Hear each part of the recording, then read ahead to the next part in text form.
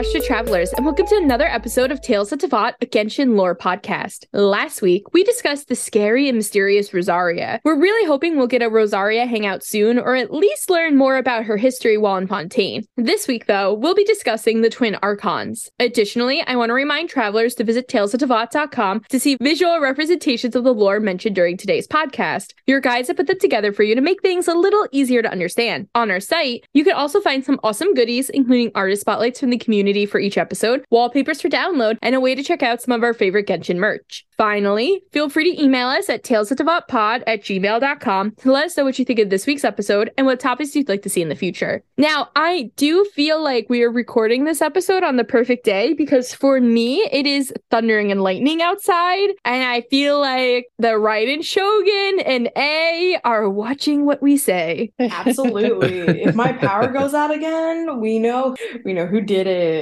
It's the Raiden Shogun puppet for sure.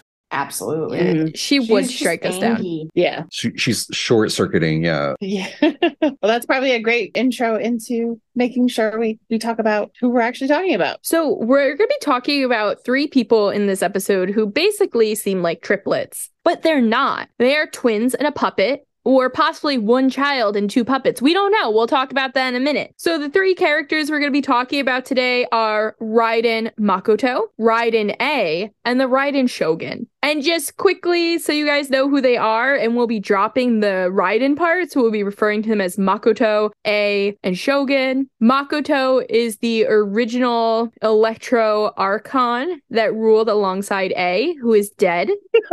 Spoiler. We don't even meet her. Makoto said, yeah. Did I say A? No, but the way you said it was like, spoiler. She's yeah. A is the current Inazuma Electro Archon, and the Shogun is a puppet created by A to rule over things in Inazuma, while A figured some things out inside the titty sword. Yeah, while she was fucking off in the plain of Euthymia. So we'll talk a little bit more about everything kind of just mentioned, but we wanted to give you guys just a basis of who those three are and what they will what we're referring to if we say that name during the episode, because it can get really confusing. I know in the past we've kind of interchanged A and Shogun a lot. So that being said, I think we should start talking a little bit about the OG Makoto. Rest in peace, or pieces, not really sure. Oh, too soon. Pieces. Yeah. Well, she got a little pieced up. She probably scattered her consciousness in other places. Yeah. God. into her sister's puppet body. Let me tell you, ever since we did our Gods of the Desert episode, I cannot stop looking for where I think Makoto died. You're just waiting for like a little like statue there. I'm over in Pari land, like, Makoto! Sarush is like, what are you doing? Sarush is like, stupid human. Yeah. But Makoto was the OG Electro Archon. She was very peaceful. She was anti-fighting, and she was very much into dreams. Doesn't it seem weird that she's like anti-fighting when you consider that she was like the last lady standing after the Archon War? Like she had to kill other gods to become the Archon. Yeah. Well, he was A around at that point? Like, was A the one really killing off Archons? I think so. Probably. Because they were a big duo, and when we look to the treasure tales of, I'm gonna butcher it again, Shochin Shingachuchi, I'm so sorry. We know that during this war, A, which is the twin, the one who is now the current Archon, was mainly kind of the sword doing all the fighting, while Makoto was kind of the rallying person that those that wanted to follow them, they followed Makoto. Yeah, she was very peaceful, whereas A was like, I'm here to fight. I have a thing about that because it's like Makoto and A represent two different eras or different time periods of Japanese history. Really? Yeah. So when we look at Makoto, a lot of like her idea of she's all about, peace, prosperity. She's got a lot of philosophy and culture around her. It reminded me a lot of the Edo period, which is roughly about 1600 to the mid 1800s when the Dutch arrived. AKA Toma. AKA Toma. Well, technically Toma's dad. He'd be fucking around. And so it was a very peaceful time. I mean, of course, there was always like spats of war and battle happening, but a lot of it, at least primarily, was an age, like a golden age, if you will. Then we look at A, who is more along the lines, and this is going back in time technically, to the Azuchi Momoyama period, which is between 1573 to 1603. And this is the implementation of the Sword Hunt Decree, which inspired in Genshin the Sokoku Decree.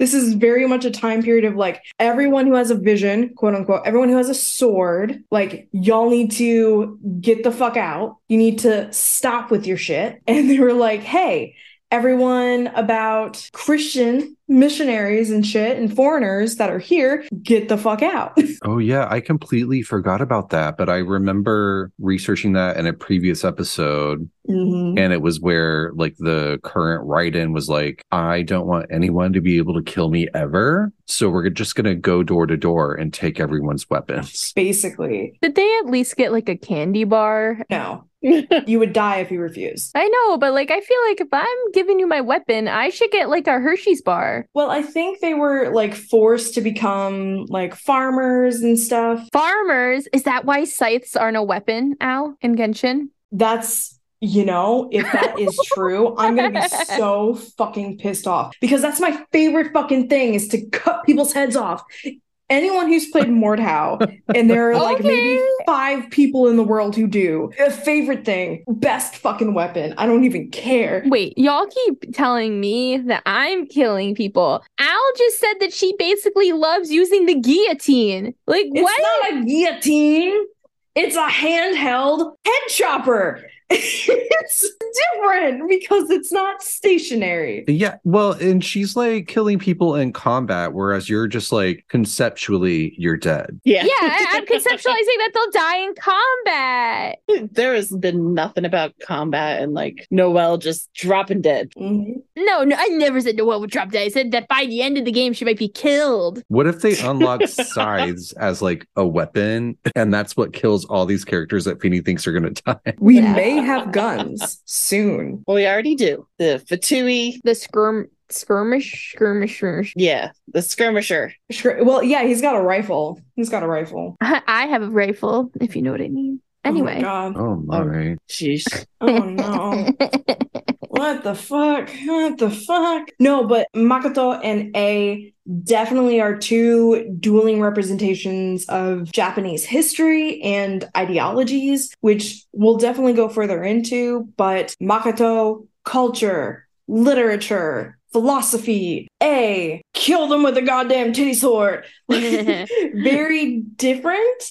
And we kind of see the outcome of why that difference is kind of really bad for Inazuma. Yeah, that's very true. And I just want to take a quick second. I meant to say this earlier, just to define that difference between what an Archon and a god is in Genshin. Because, Al, you've been mentioning a lot about our twin Archons, which is the whole episode. And then we were talking about the Archon War and killing gods and jumping into the lore that you were just mentioning and some of the actual IRL history. So I just want to make it clear that our 7 Archons are the people who came out on top. You want to be on top? After the Archon War, they basically killed a ton of gods to become the leaders of the 7 nations. And Makoto was one of those. Think of it as a pantheon of gods. There are a lot of gods in mythologies and around the world, but you have a pantheon of your big players, and the 7 are these big players. Yeah. Or they're like, your chess pieces. Yeah. Well, just like Orobashi was a god, and A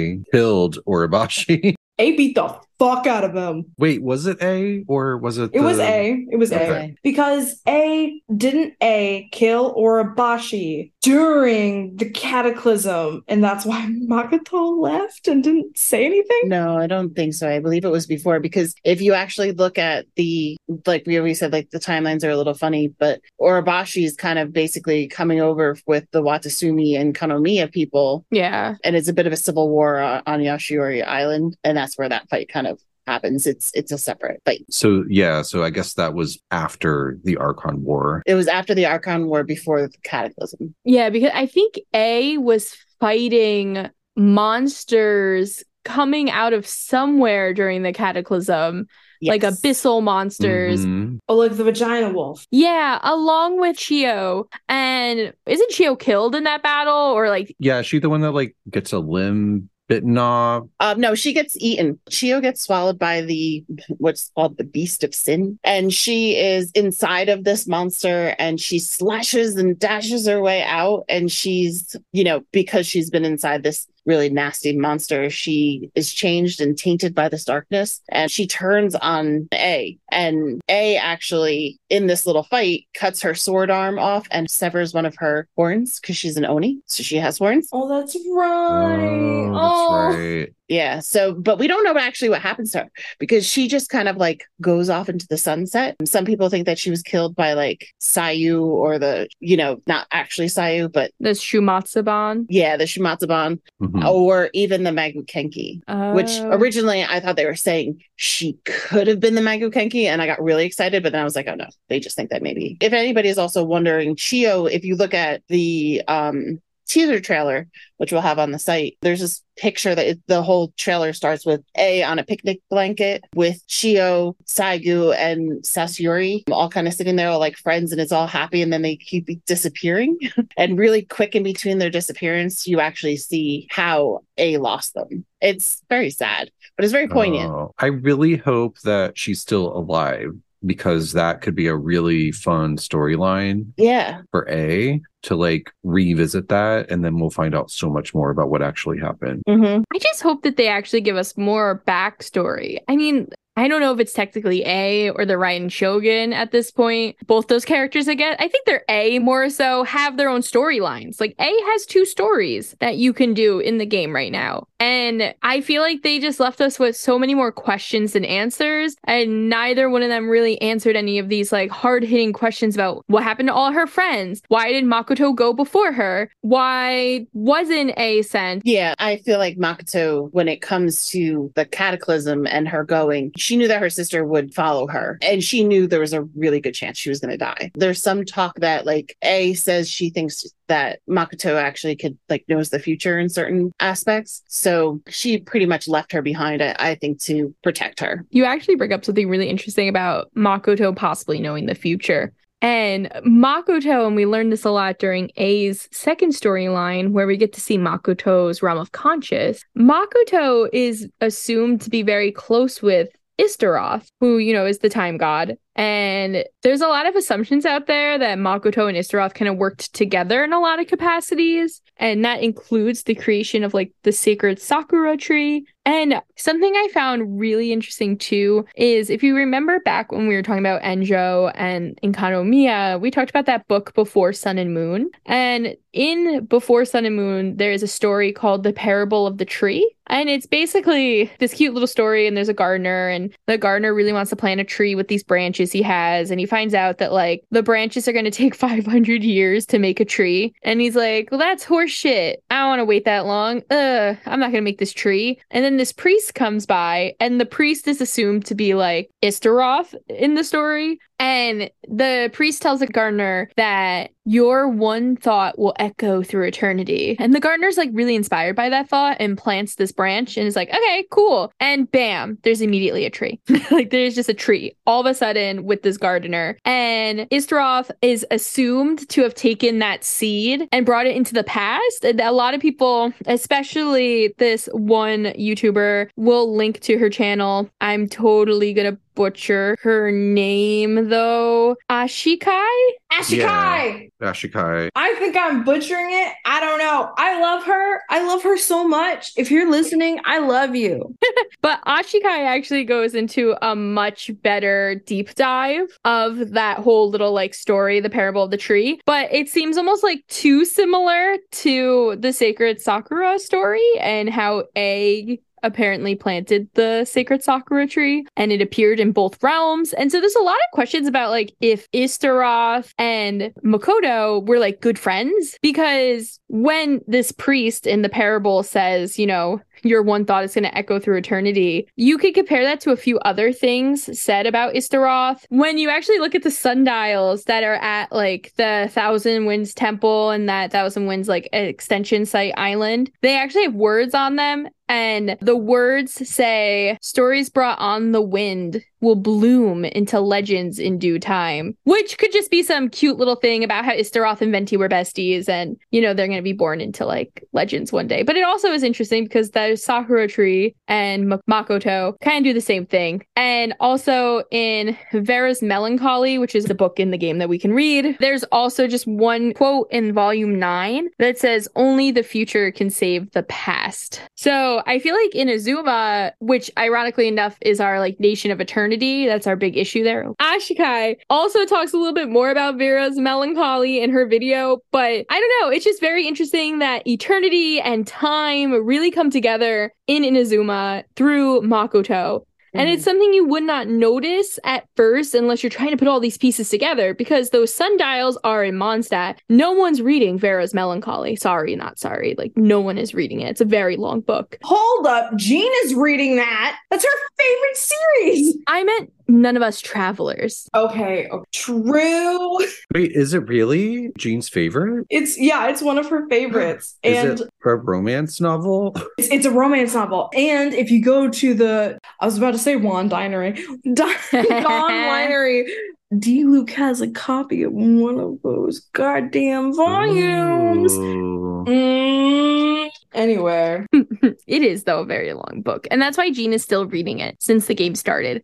And that is why travelers have not read it. So I don't know. It's really interesting. And I think in Sumeru, we've learned a lot more about how all this crazy time warp stuff is going to affect us. We've learned a lot about Irminsul as well. But a lot of this time stuff really started in Inazuma. And I feel like none of us really had like an appreciation for it at the time because we were all so confused. Yeah, especially because it does really the main part of the story when it comes into play is with the tree itself. So like that's the first time you're really like, hey, there's something that could be going back and forth here. And I don't feel like they gave that as much of a, like, you know, it was like a 2-minute thing and then they moved on. It's really hard to focus in Inazuma because we're on the verge of death in almost every second we're in there. Not if you do your quests correctly. You turn off all the thunder and lightning. That's how you know how far somebody's gone in Inazuma. If they're still getting killed by lightning, they did not do all their stuff. Here's the thing. Called out. All of that is turned off. I'm just shit at the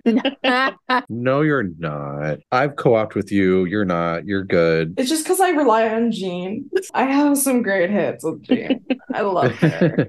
If you couldn't tell, she's my favorite. Can we actually bring the story back a little bit? You were talking about the Archon War. There's some stuff that happens that's kind of important, or just not even, I would say important, just explains a lot about them that happened between the Archon War and then the Cataclysm, and then what ends up also, you know, turning into this Sakura tree and things like that. Like we said, they were ruling together, but you can really only have one Archon. Celestia's rules. Right. They only want one. So with the fact that they were twins, it had to come down to who's actually going to do it. Yeah, and it very much felt like Makoto was going to be the one to do it. Yeah. And it really felt like A was like, I'm the muscle, you're the brain, let's do that. I mean, like it makes sense because I feel like identical twins are very much like that. It's the Mary-Kate and Ashley Olsen syndrome. Nah, it's the Zhongli and Guishang scenario over again. See, now I'm just going to bring it back to Vampire Diaries and just say it's like the Gemini twins. Oh my God. No. No, okay, here's the thing. I really liked that arc because I'm like, who is Kai? Because he's such a psychopath. And I absolutely loved, oh God, what's her name? I totally forgot her name. She was hot. She was really hot. I like older women. Oh. The story goes between these two siblings and then actually goes to the next ones too, like to the two girl siblings that are the daughters of the hot chick. And the whole idea is that there only one can prevail, which I think is something that is probably a common trope maybe in some way, like with twins and stuff, that there's always going to be like one that's going to be like one always has to kind of live in the shadow. They're always like pitted against each other, somehow. Yeah, but I think in a beautiful way though, they were supporting Makoto, and A were supporting one another so much that A actually sacrifices herself. Well, that's because they were both great people and didn't actually follow the story of the Japanese divine twin god bullshit, which involved incest, and we don't like that. Surprise incest. Well, we talk about it a lot. We do. So maybe we do. Here's the thing. We don't like it, but it just happens to happen all the fucking time. Yeah, it does happen a lot. Do you want to know something very happy, though? Always. In Japanese culture, twins are said to bring good fortune. Not to Inazuma. Well, at one point it was, and then the cataclysm happened, and then it wasn't. A downfall of a nation for how many hundreds of years? All because a twin died. This is why I say A is absolutely the Azushi Momoyama period. Can we back up to the fact that A sacrificed her body? Yeah, I'm confused about that. What does that mean exactly? So let's first go to the actual part. So this comes from the Treasured Tales of Shukin Shinjushi book that you get at the Yai Publishing House. We referenced it in our Yai Publishing House episode as well. There's a specific line, and in reference to this, to come back to this, A is considered the shadow, while Makoto is considered the light. So when we reference the Shadow Shogun, we're talking about A. Though the Shadow Shogun was divinely skilled in martial arts and unsurpassed with the blade, she believed herself little more than a warrior with little understanding of mortal hearts. Thus, she chose to give up her bodily form, helping her sister to ascend to the heavenly citadel and obtain dominion over Inazuma. Shortly after, the true shogun, Makoto, set up her shogunate and began to rule over the land. Remembering their bond, she recalled A's divine will and reforged her body, thus returning her sister to her side once more as her Kagumasha. Okay, let's take a poll right now. How many of you would sacrifice your body for your sister? Oh, I thought you were going to say if she was a puppet. I was already saying no. Sacrifice my body for my sister? Yeah. Yeah, I'd do it. She's kind of awesome. No, I have no siblings. She is. My sister's awesome. I have a good older sister. Awesome too. She should sacrifice herself for you, Tiff. If somebody gave me the thing that was like, it's either you or your sister, I would be like, all right, it's me. Oh no, I don't like that. Y'all got siblings. I cannot relate. Just on the Kagamusha again, too. Venti actually, when he talks about A, says, I remember her like when she was just a young Kagamusha training and stuff like that. So I think it's interesting that Venti actually remembers a time when Makoto was around and, A was this just shadow figure. And I think it's cool, too, because, in Japanese, that's quite literally the term for like being a political decoy. So I like how they pulled that in too from the culture. But also after Venti talks about how she was shadow god, he's also like, her weakness is dessert. Like, give her cookies. That's what he points out. Yeah, that's Venti's whole thing about everything is she likes dessert. It's that she was a shadow and dessert. That could also be though when A was training, even when they were young children. I mean, they had to grow up at some point. Did they? We don't know anything about Archons, Tiff. They could have been born full-grown adults. We don't know. What if Nahida stays a kid the rest of her life? Are Archons even born, or do they just appear? Nahida got small because she used her power. Yeah, but that doesn't necessarily mean Ruka Devata wasn't born. Ruka Devata created Nahida out of a tree branch. Yeah, but because Ruka Devata had already shrunk because she used her power. Yeah, but she's not like Nahida wasn't small because Nahida used a power, Oh, well, yeah, she's small because Ruka Devata used the power. It's better than being born from sea foam. Okay, Ariel. Nope. Nope, not Ariel. It's Aphrodite. Aphrodite's born from sea foam. Wait, does it in like the original like Grimm's fairy tales? Doesn't the Little Mermaid become sea foam? Yes, at the end after she didn't kill the prince. I'd kill the prince to not become sea foam. Yeah. You know what I wouldn't do? Sacrifice my body for my sister. Called out. I have no siblings, so I cannot really participate. I mean, I have a brother, and I don't think he'd sacrifice his body for me. So, Moving on. So with her being, though, the shadow of Makoto, it could be, like you said, the word comes from decoy and things like that as well. Like, same thing. Even if you reference like Star Wars with Queen Amidala, like that's the whole thing of she's actually kind of showing up as one of like the servants, but her decoy is kind of showing as queen. But I think that they were doing that kind of back and forth. So she was always her shadow, and maybe she just had a wings beneath my wing kind of like feeling. Maybe. Or could have been like, technically, Makoto is the older sibling of the twins, and the older sibling is usually the golden child. But I want to focus on that reforged part. Yeah. Because when I first read it, I thought, puppet. But then, follow me on this journey, right? We know that the sword, the titty sword, was gifted to Makoto by one of the families that was super known for weapon forging, right?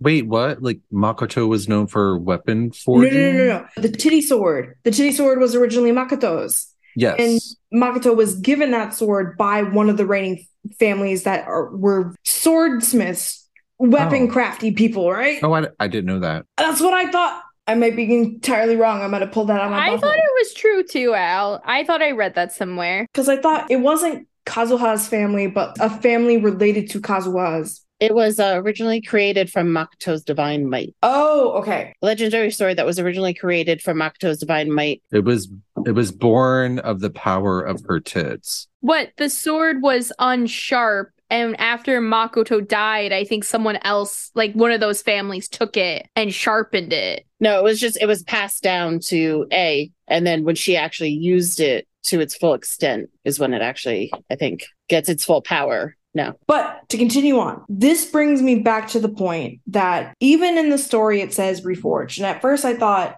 maybe Makoto was like, I want my sister back. I need my sister. I can't do this without her. I'm going to make a puppet of her. Or perhaps she used some of her divine energy to put A into the sword.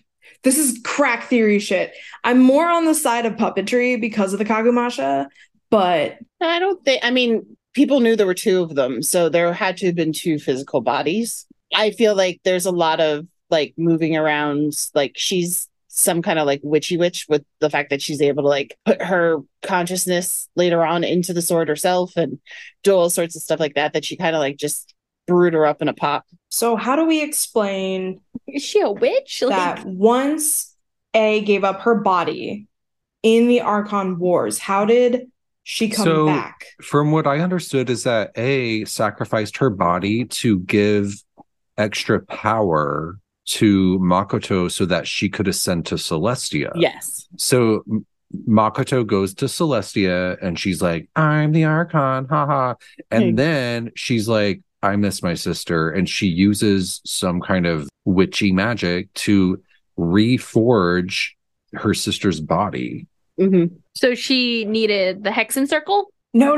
Wait. Hold up. We had just talked about Nahida and Ruka Devata being super small after using lots of power. Maybe when Venti was talking about he remembers when A is young, maybe it was like a baby A because she gave all that power to Makoto and was just growing up. I like where your head's at, Al, but I think Venti doesn't really say that she was like small. He just says like a young trainee, basically. Damn. But I liked the headspace for that. That was good.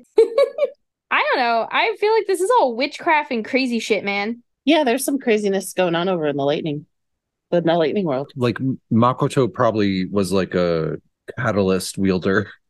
Well, Yeah. I mean, she had the sword, but she didn't use it. Yeah, true, she did. I mean, A has the sword and is a pole arm, so It's very true again. All very valid points. Nobody's using the damn sword. Yeah. I'd like to think Makoto was a healer. That would make sense. Yeah, that does make sense. In her personality as well. I mean, I think that's something that we can insinuate against a lot of the healers. But seeing as how she recreated the body of her sister, does this mean that A is a puppet? I refuse. I just refuse it. I refuse it. Maybe she's a puppet creating a puppet. Because I think that there's a difference between what happens with her and her reincarnation, which is actually one of the names of that crazy book that you can't say the name of, is Reincarnation of Raiden, but that her reincarnation wasn't necessarily like, let's get the scrap pieces from the backyard like A does for Wanderer and the Shogun. So is it kind of like, I'm going to bring back Inuyasha, I am so sorry, like making a vessel for a soul to come back into to like reincarnate in that? I mean, it sounds like she magically created A's body. I don't think the A's body went anywhere. She was just dead the entire time. She sacrificed her said she was dead. And she was just like, hey, here's your consciousness. Let's smack that back in your head. It was just in cryo. Wait, you think her body was just like rotting? Preserved and like, pickled and preserved. Wait, would she have even been rotting? Because she's divine. She's a god. Yeah, we don't know if she was born. We don't know if their body A was not a god at that time. A wasn't?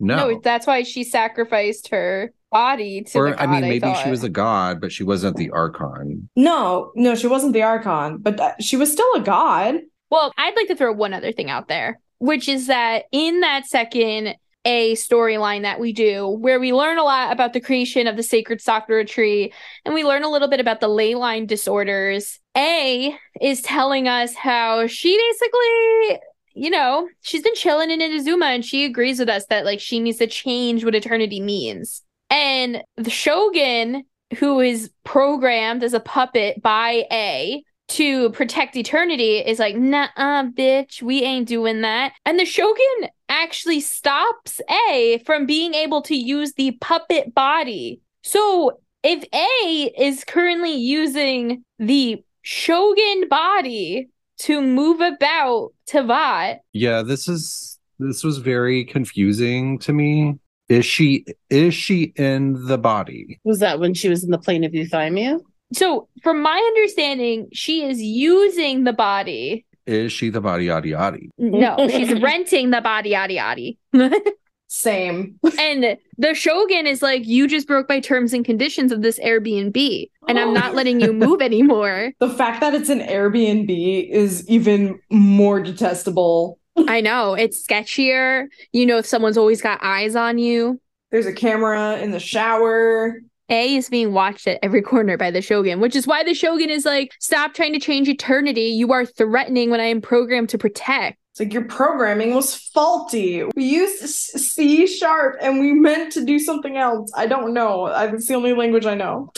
Yeah, I mean, you might be on something there, because like even the explanation of her isn't something like the Raiden Shogun is two beings in one body. Yeah. Like, I always thought it was like A was hanging out in the plane of euthymia. When she decided to come down, she could take over. I agree. But does that mean that there's a body or just a consciousness hanging out in the plane of euthymia? And just a quick recap too, I know we've talked about it in a lot of our past episodes, but for travelers who are like, what the hell are they talking about? The plane of euthymia is A's inner conscious world where she like meditates on eternity, basically. And the plane of euthymia is located in the titty sword, but the real name of the titty sword, as we keep calling it, is Muso Ishin. Thank you, B. B knew I was not going to get that one. Which is actually, is that what Miss Splitter is supposed to be? No.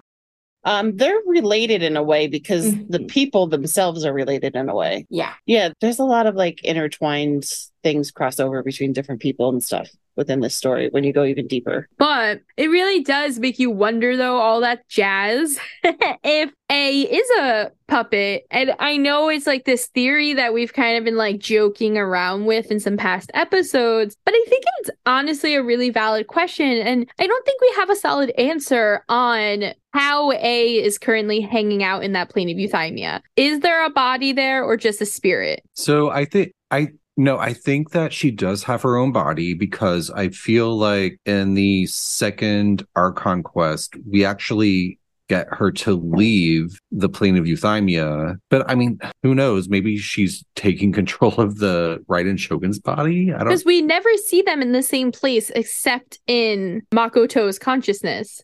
Right.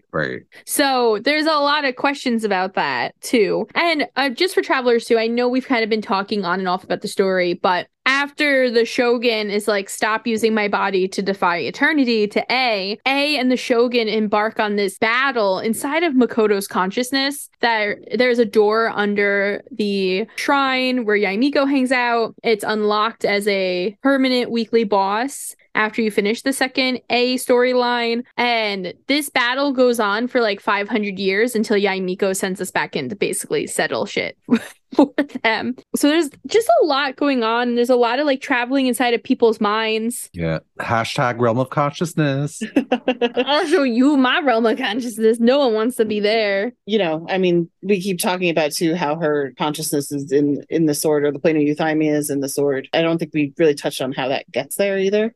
Which is when the cataclysm actually happens. And like we mentioned, Makoto goes there, as we know from all of our Archons who went, who didn't. She leaves without telling A that that's what she's going to go do. So she goes off and does that. A is kind of like back in Inazuma and stuff. She finds out that Makoto left. She puts her friend, Lady Saigu, in charge of Inazuma so she can go help her sister. Right. So she ends up going over to Conria, and she gets there just as Makoto is dying. Yeah. And Makoto herself is actually able to transfer her consciousness into the sword. It's like almost like a way of keeping her alive, I guess. So she transfers a faint fragment of her will into the titty sword.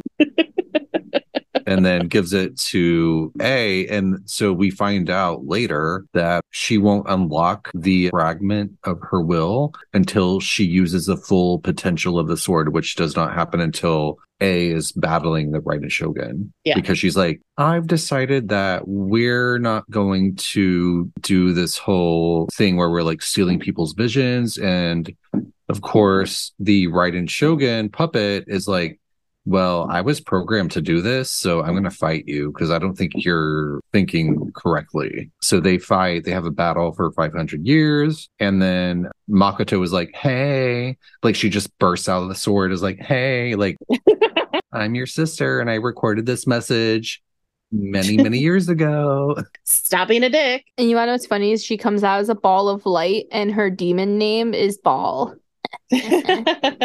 Although I guess they don't consider it a demon name, right? They just consider it her like Archon name. Yeah, it's their Archon names, but all of the Archon names are demons. Well, except for Beelzebul, which is A's, but that's a derivative of Baal, which is Makoto. So they're two in the same. The only one that supposedly is not named by a demon or after a demon is the Cryo Archon. But that's because they refer to her as the Tsaritsa. Nobody says that her name is Tsaritsa. They call her the Tsaritsa. No, in one of the code names, I can't remember where I found this. I'll have to dig deep, and I'm probably talking out my ass. But she's named after one of the saints. But we don't know that yet. Not for sure. Not for sure. You're right. But if that were true, this just is going to support my theory that we're going to get the Shesnaya and we're going to find out that we are on the same page as the Fatui. What if we go to Shesnaya and we find out we're on the bad side? No, I'm a good we are the person. villain because we're helping the Archons. Because there's also one of the most interesting things too, with just a little side note, is Beans doesn't like playing as Raiden Shogun in the game because she doesn't know which one you're playing as. Because why? One's bad. One's bad. I don't like playing as bad guy. She's not bad anymore. But Yeah, but you she don't know which one scarred you're me. playing as. Hold up. And you You bring out Child how often? I think Child has redeeming factors. They both scarred you, though, because we fought both of them. Yeah, and that's We why I don't fought pull for A, her. and we fought Raiden Shogun. Everyone's always like, you don't pull for A when she's on the banner. She's the most powerful person. I'm like, no, because I don't like her. These are my principles that I play by. The heavenly Amanda principles. Yeah. I don't have Wanderer either. I love that. The heavenly Amanda principle. He hasn't even gotten his redemption. He just left you in Liyue Harbor, and then you rebounded on Zhao. No, he got redemption with Tusser and with Yoimiya. I've been seeing Child everywhere I go. He's keeping his eyes on me. I'm keeping my eyes on him. I know his history and his story. I know that he has abyssal corruption in his heart. Anyway, Sus. so we're back at the Cataclysm. SaveChild.com. And A has rushed to her sister's side, who's dying. And her sister's like, here's my titty sword. I entrust it to you. I would be surprised that she pulled a sword out of her titty. I would. I would be quite surprised. She also don't have much of. She's not overly endowed. So I'd be like, really, where the hell did you put that? Yeah, well, I mean, it makes sense. It comes out of the chest. Yeah. So there's the passing of the titty sword. Are you handing down them titties?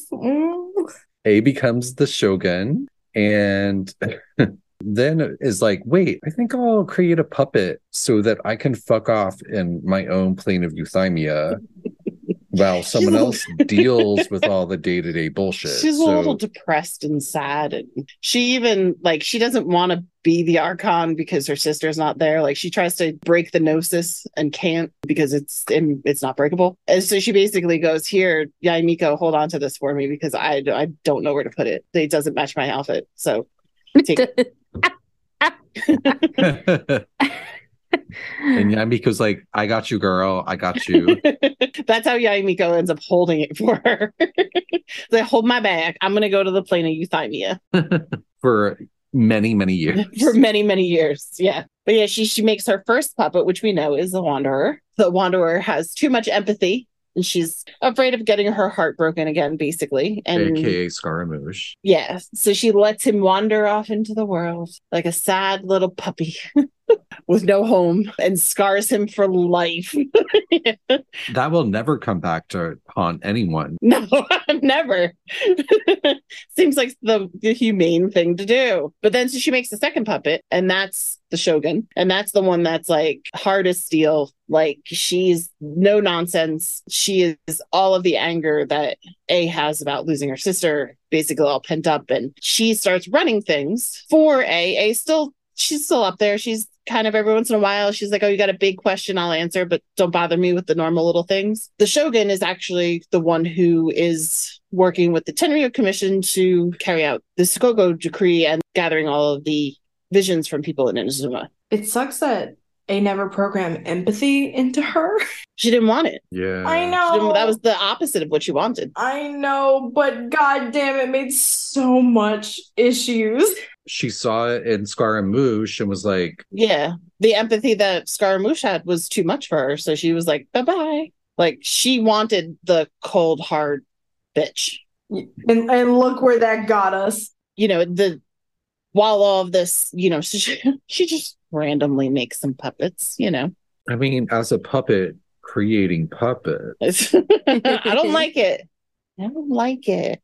Why does everybody want it? Listen, when Makoto created the new body for her sister, they used the word reforged. So I'm just saying she might be a puppet. She's in the titty sword. So we have A, like, basically taking over the reins. She creates the Shogun puppet and then fucks off into the plane of euthymia for many, many years. And then enter us. Swing the door wide open. We're like, screw all this. No, we're literally like, hi, Inazuma.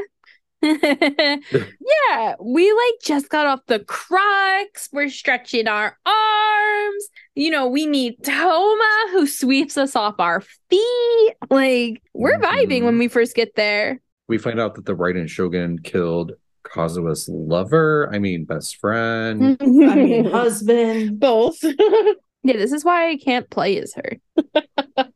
Because she killed Kazua's boyfriend? Yeah.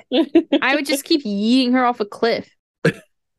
I mean, you do that to Albedo, but you love him. Yeah, so Kazua's boyfriend, Tomo, which everybody calls him Tomo, which isn't, not to be confused with Toma. Tomo is just the word friend. And since he doesn't have a name, that's kind of what the fan base has kind of given him. Which is so rude. They need to give him a name. Yeah. He needs to be a part of the story. He wants to bring down the Shogun, basically, and he tries to outdo the Muso no Hitachi, the whole big swoopy that Shogun does, and he doesn't actually do it. I'm like, how do I tell you? He dies. Yeah, she kills him as like a precursor to killing La Senora. But then as she kills him, though, his vision goes flying and Kazuha grabs it. So Kazuha has his no longer in use vision. Oh, so sad. And we go through like a whole storyline in between Liyue and Inazuma where Beidou is like, let's try to find someone who can reinvigorate this vision. Yeah, the fighting event, right? And no one can. It doesn't reinvigorate until Kazuha saves us from the Raiden Shogun. And now, does Kazuha save us, or does Tomo really just show up and hold on to the sword with him? I think both. I think it's both. I really have to say that I always love like the different cutscenes and stuff when they're that different animation, but that whole story and the way that it played out and the graphics, it was just gorgeous. So Travelers, if you haven't done that quest, the whole Archon quest there, for one, what are you doing? Yeah, why are you listening to this? But no, it is very beautiful. It was one of those first times I feel like that I had my mouth, like my jaw dropped. I was just like, what's going on here? Mm-hmm. Like it really became very cinematic. He was like totally like PTSD moment right there. We'll say that is quite the hottest scene. When we arrive in Rita. No, in Inazuma City. Fuck, I can't. Oh, you mean like our first encounter? Yeah, the first one. I think that was kind of like the precursor of like how fucking good this was gonna get. Like where Toma's like tied up. Well, of course. Of course I love it. Toma was tied up. Remembers this. Yes, absolutely. But no, like again, the split second moment where Kazuha reactivates Tomo's vision. I cried a little bit. I always tell Feeny, I'm like, full body chills. I was too busy making miso soup. It was definitely one of those ones where I was like, I need to rewatch this. So like when our next friend did it, I was just like, can you stream this? I need to see. Plus, like the lead up to it was just so like bizarre, so it threw you off, and then all of a sudden, I just remember that it took me forever to beat the Raiden Shogun the first time, like right before that scene happened. And I must have done it like 95 times in Discord with just Brandon and our friend Christian. And I just kept doing it. And Christian doesn't even like play Genshin. He's like, yeah, like, woo. And I was just so fed up at the end that when that happened, I was like, what? And I was just finishing. That was like the last Archon line for me at the time. And I did go back and watch it like at least 3 times that night. Like I YouTubed it. And then I think I watched like a top 10 like clips or top 10 cutscenes. Yeah. And I was like, oh my God. Like, and there are some really awesome cutscenes now. Sumeru has also given us some great cutscenes. I would say the Wanderer cutscene, where he steps in front of the Traveler, too, is pretty top notch. These animal boys keep saving our lives. Zhao saving us in Liyue, which I guess, does that mean we're going to have to find an animal boy in Fontaine? Actually, it's going to be an animal lady this time. I don't know. At least I hope. Can we have a La Dollar Bean moment? Let's go, lesbians. Let's go. Thanks, Billy. Billy. But yeah, it is a crazy freaking cutscene. And another reason not to like A / the Shogun. Well, you know what? Fair. They tormented Kazuha. Wait, did A apologize for that? Wasn't there some kind of moment in the Iridori Festival? Or was I like hoping for it? So it wasn't during the Iridori Festival. It's actually during the Test of Courage event, that yokai event we had in the forest surrounding the Kamisato estate. Depending on who you pick. So if for travelers who didn't do this event, you get like 2 or 3 rounds where you get to pick a partner, basically. And one of the partners you could choose is Kazuha. And I picked Kazuha. That's why I remember it so well. And you're kind of doing things in the forest with Kazuha, and then out of the corner of your eye, you see A. And Kazuha looks at you, and he's like, I am going to head out because I don't want to deal with any unlike pleasantries, basically. And he's insinuating that he knows A would apologize, but he basically doesn't want to deal with it. And he walks away. And I can't remember if A says anything to us afterwards about it, but Kazuha definitely is like, meh. Social interaction with the person who killed my boyfriend. Yeah. No. I mean, it wasn't her, but it was sort of I was going to say, technically the Shogun killed Tomo. But she programmed the Shogun, so yeah. Because I think she does have a line where she's kind of like, R.I.P. somewhere. How offensive. Does she have a voice line about Kazuha? I don't know, because I don't have her. I have her, but I just assume you know everything. I don't think she does. She's probably like, oh, the Kadehara fellow, his family sucked. They all died. Is this before or after Scaramouche's rewrite? Both. They suck. They still died. I do love when she talks about Ito. She's like, who? Who? Wow. After, and his is like this whole bombastic side eye to him. It's beautiful.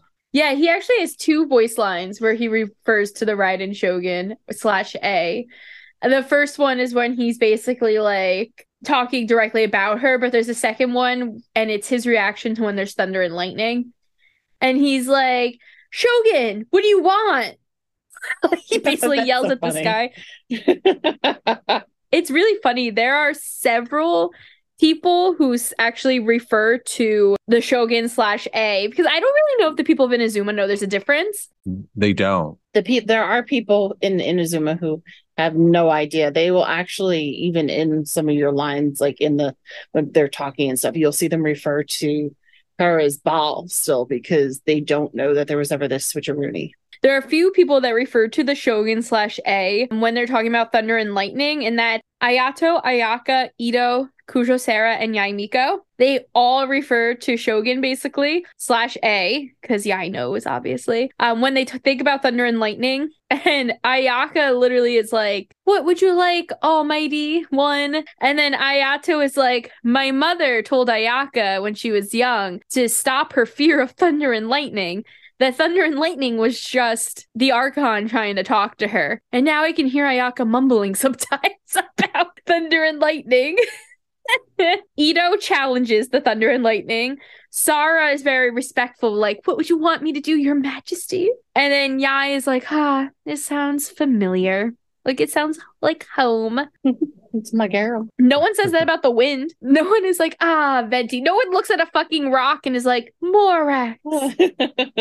Well, because that's so mundane. And also, the wind carries farts, and sometimes it smells. Hey, I'm fine with that. Sometimes life isn't all joyous. That's the poeticness of it. Lightning is considerably rare as a phenomenon, while rock and wind is a daily occurrence. So it comes to be like, it's just, every day. But when lightning strikes... Lightning and thunder was a very regular occurrence in Inazuma until we fixed it. Mm-hmm. Yes. True. And now it's not. I also think it's funny. One other character that refers to the lightning and thunder is actually Charlotte. When we quickly meet Charlotte from Fontaine during the TCG event. And she's like, do you think the Shogun's lightning can hurt me in Fontaine? It's like, girl. You real worried right now. So let's stop pussyfooting around. Let's actually go into the second story quest of A, which is so confusing. No one wants to talk about it, but like we're gonna talk about it. The timey-wimey bullshit. And this is where I get fucked up. There's a reference of a passage of time. And to us, we have only recently, fought done the whole bullshit. Mm-hmm. And now somehow 500 years or however many hundreds of years have happened in the plane of Euthymia. Like, what the fuck? Is it happening in there? It's not in the plane of Euthymia. It's in that realm of Makoto's. Consciousness. Well, is that the plane of Euthymia? It's kind of unclear. We go into the plane of Euthymia. We best A and convince her that she needs to stop her nonsense, which she does. She's like, okay, agreed. Then later we go back and we're like, hey, girl, maybe you should like come out of this plane of Euthymia and like look at your nation, like actually visit the world. And she's like, okay, I'll do that. And so we walk around with her. But then we also start seeing all this like filth from the ley lines, sort of like memories of the Archon War coming to life. I think we may be combining her story quest. This first storyline is like when we like convince her to come out and everything like that. I forget what that's the one where we save that guy. No, that's Ayato. I don't remember the first story quest, but the second story quest starts with at the Adventurers Guild. The Adventurers Guild commissions us to like go check out why Rift Towns are attacking the sacred Sakura tree roots. Right. And then we run into like A there. Oh, okay. So we realize that there are Rift Towns going all willy-nilly, and we go to investigate. We find out that A is, outside of the Shogun's puppet body? Or is she using this? Yeah, she's currently Airbnb-ing the body. Okay, I don't like that. This was her body originally. She made this. This is hers. Property of A. But does A have her own body? I don't know. I think she doesn't. I think she has multiples. You know, like how Robin has the same suit to fight crime in? She's got a bodysuit. A literal, like, zip it up on the side. How else is she going to get in there? We know how magic, but I like to imagine it's just entering in the back halls. That means A does not have her own body. So whenever she's playing, it's like she's using the puppet body, which proves my theory that A is a puppet. Thank you, Tiff. She's just using a puppet. That doesn't mean she is the puppet. She's using a puppet. Well, that's where that question of like, does she have a body chilling in the plane of Euthymia come into play?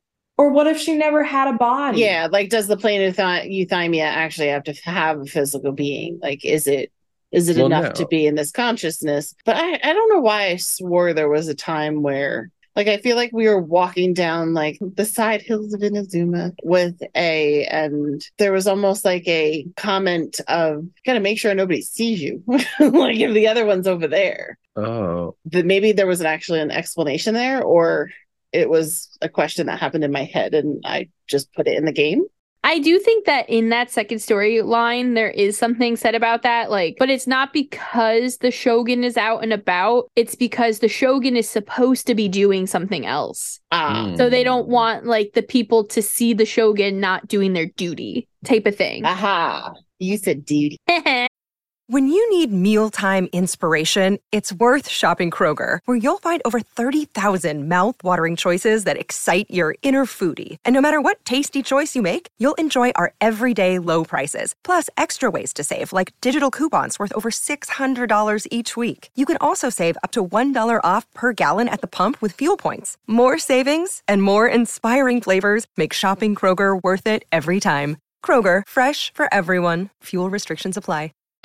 But yeah, we're helping, like, we're clearing the Rift Hounds out, and when they are eating at the tree roots, they're actually eating away at like the ley lines as well. So we clear them and we find this one root that is totally hollow, and it's leaking like this weird goo stuff, and out of the goo comes like this fog that creates the ghosts, and we see a few ghost apparitions, and we kind of see them playing out this Archon War storyline. And I'm not actually sure if it's the Archon War or the Cataclysm they're playing out, but they're talking about how they're fighting for the almighty shogunate and blah blah blah. And she kind of has this realization of like, oh my god, like eternity, like I'm doing this wrong. And that's when she's like, you guys convinced me last week to come out of my mind and eat dessert again, and I'm realizing that I was wrong and I need to change eternity. And that's when she kind of has like a freeze frame moment where she's like a robot and can't move. And she's like, eat. And the show gets like, how fucking dare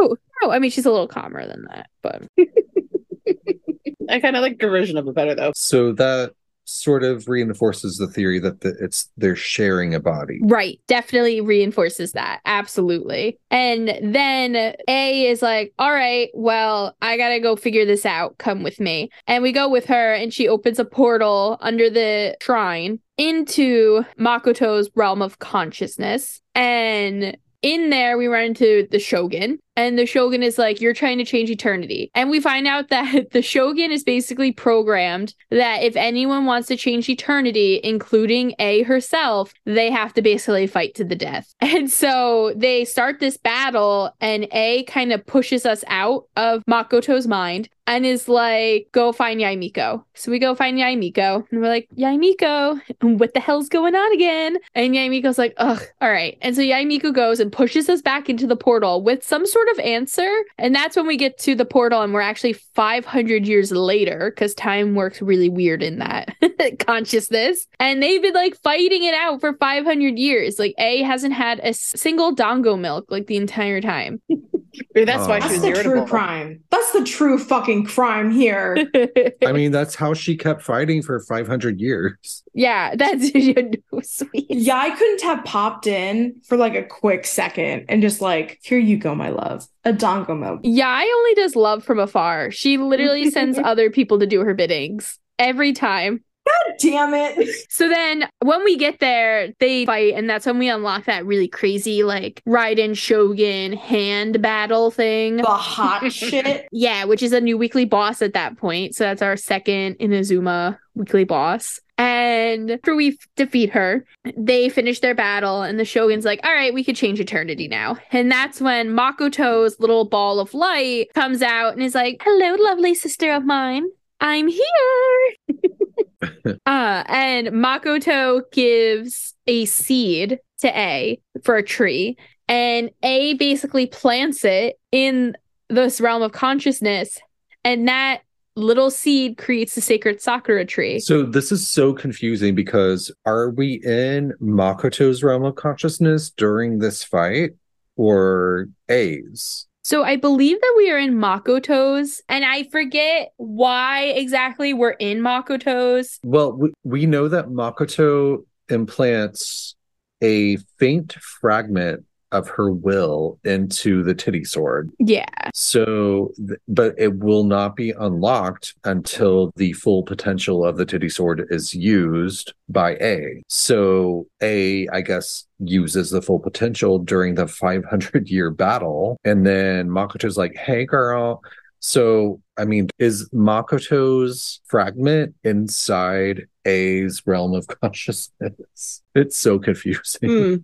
I think what it is, and this is going to sound like super meta, but I think that Makoto's fragment lives within a greater like realm of consciousness. So it's like you won't learn the truth of that fragment until you use the full potential of the sword, but you can kind of access it at any point. Nothing's in there. Nothing's going to happen in there. Don't know if that's 100%. I'm definitely not a realm of conscious expert by any stretch. But that's kind of what I felt it was, because it's definitely described in the storyline as us going into Makoto's head. like her headspace, which is super confusing. But that's also where a lot of that stuff I mentioned earlier about like Istaroth and like that parable from Before Sun and Moon comes into play too. And it really begs the question of like, was Istaroth at the Cataclysm? And was Istaroth involved with Makoto somehow? Yeah, well, in retrospect, A is like, I think a higher power may have had something to do with all of this, because within whoever's realm of consciousness, Makoto gives A that like seed, that little ball of light that turns into a seed, which then takes root in the past of Inazuma and turns into the sacred sakura tree, which keeps Inazuma from falling prey to all the filth of the ley lines, if I got that right. No, yeah, definitely. Yeah, and then that actually even goes, just to bring it all back to season 1, when we talked about the sacred sakura and the cleansing ritual that has to happen because of that. And Hanakiri Shato, who is actually someone we meet at that point, who is made up of A's dead friend's memories. And she goes ahead and cleans that tree. Because, dead friends. We got dead sisters, we got dead friends, dead boyfriends. Everybody did. I'm still just so confused. Like, where is the plane of euthymia? That's my first question. My second question is, does A have her own body? I feel like the plane of euthymia is like an existential place. Like doesn't take up a physical location. It's in the mind. Yeah. But Traveler goes there physically. Yeah, but we're amazing. Yeah, throws her in there. We go into her mind. Remember, we had to get like a special like ticket.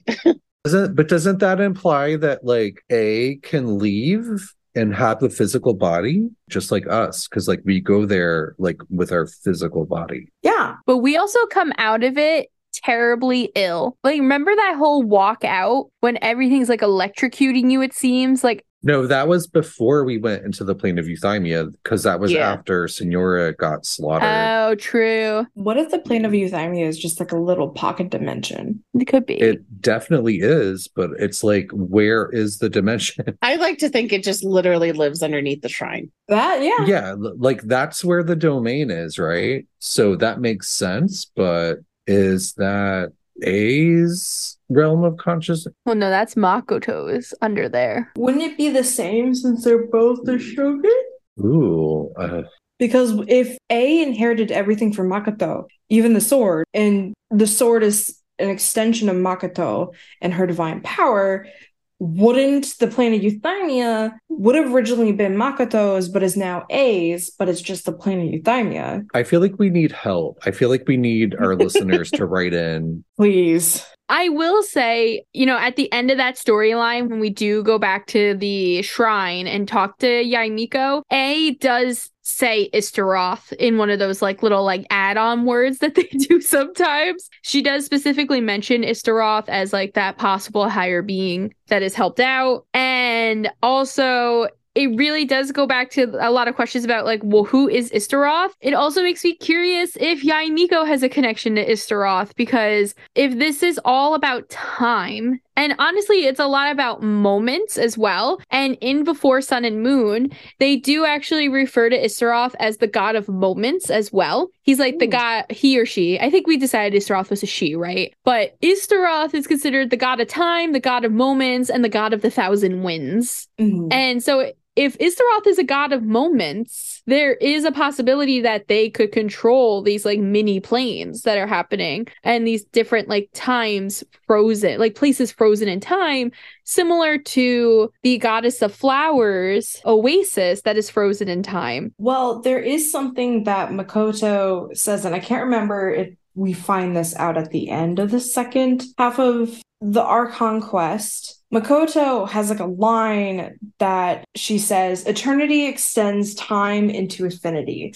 Dreams illuminate each moment within." Because if we look at infinity and eternity, yes, that's an absolute, but it's not fun. Like, that's just nothingness. All the little moments, those sweet little moments, make it, purposeful. And that's a big thing too, is that Makoto is big into dreams, which I think we mentioned a little earlier. And that's interesting because like Sumeru didn't have dreams for so long, and now Nahida is like trying to get involved in dreams. I wonder if like, you know, Nahida has ever gone to Irminsul and been like, let me talk to Makoto.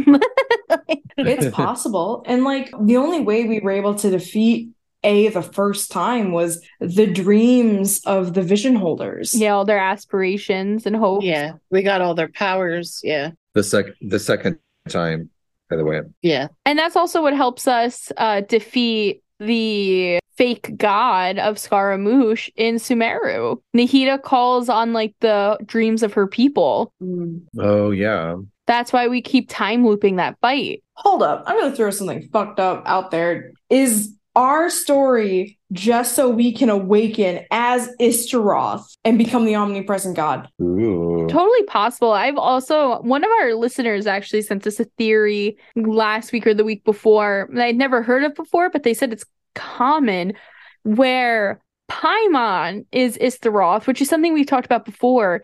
But basically, as we've seen with this, the whole like only the future can save the past, and you know, stories brought on the wind will bloom into legends in due time, and all the seeds and stuff, whatever, all those parables and phrases that we've heard. The idea is that like Paimon becomes Istaroth, and after seeing all these plights happening in Tavat, discovers her true godhood and is able to go back in time and, you know, like help the people of Enkanomiya. And so all the stuff we're hearing that Istaroth has done is truly just Paimon, and Paimon doesn't know it yet. I like that. Mm-hmm. Wait, who said this? One of our listeners actually emailed it in. What's their name? Yes. Their name is Abshid, Abshid. And they said it's like a total crackpot theory, but basically they said, I think Paimon is not Istaroth, but becomes Istaroth and goes back in time to set in motion the current events. I love and that. Specifically refers to planting the sacred Sakura tree, meaning that things in the future can affect the past and vice versa. So it would be interesting to see if that happens. Thank you, Abshid. But I do think that's all the time we have for today. Honestly, there's never enough time to talk about all the timey-wimey bullshit happening in this game. But I think we gotta cut it for today. Thank you everyone for listening and coming down quite a time warp. I'm gonna go do the time warp at home. Like, let's do the time warp again. Get it? If you haven't seen Rocky Horror, you should go watch it. Anyway, next week, we are going to be talking about the event Shadows Amidst Snowstorms, which aka the Susbeto event. We're going to be doing a recap of a lot of the lore involved in that story for so many of our travelers who were unable to play it. Yeah, it's going to be a departure of our format where we're going to actually just recap an event. Yeah, we've had it brought to our attention by some friends and also by some of our followers. We actually answered one of their questions about it in the mailbag episode. And we think that this has a lot of really important stuff going on. So we're going to deep dive into it and hopefully catch everyone up so you don't have to watch the event yourself. Until then, safe journeys, travelers. We'll see you next time. Bye, puppetry nerds.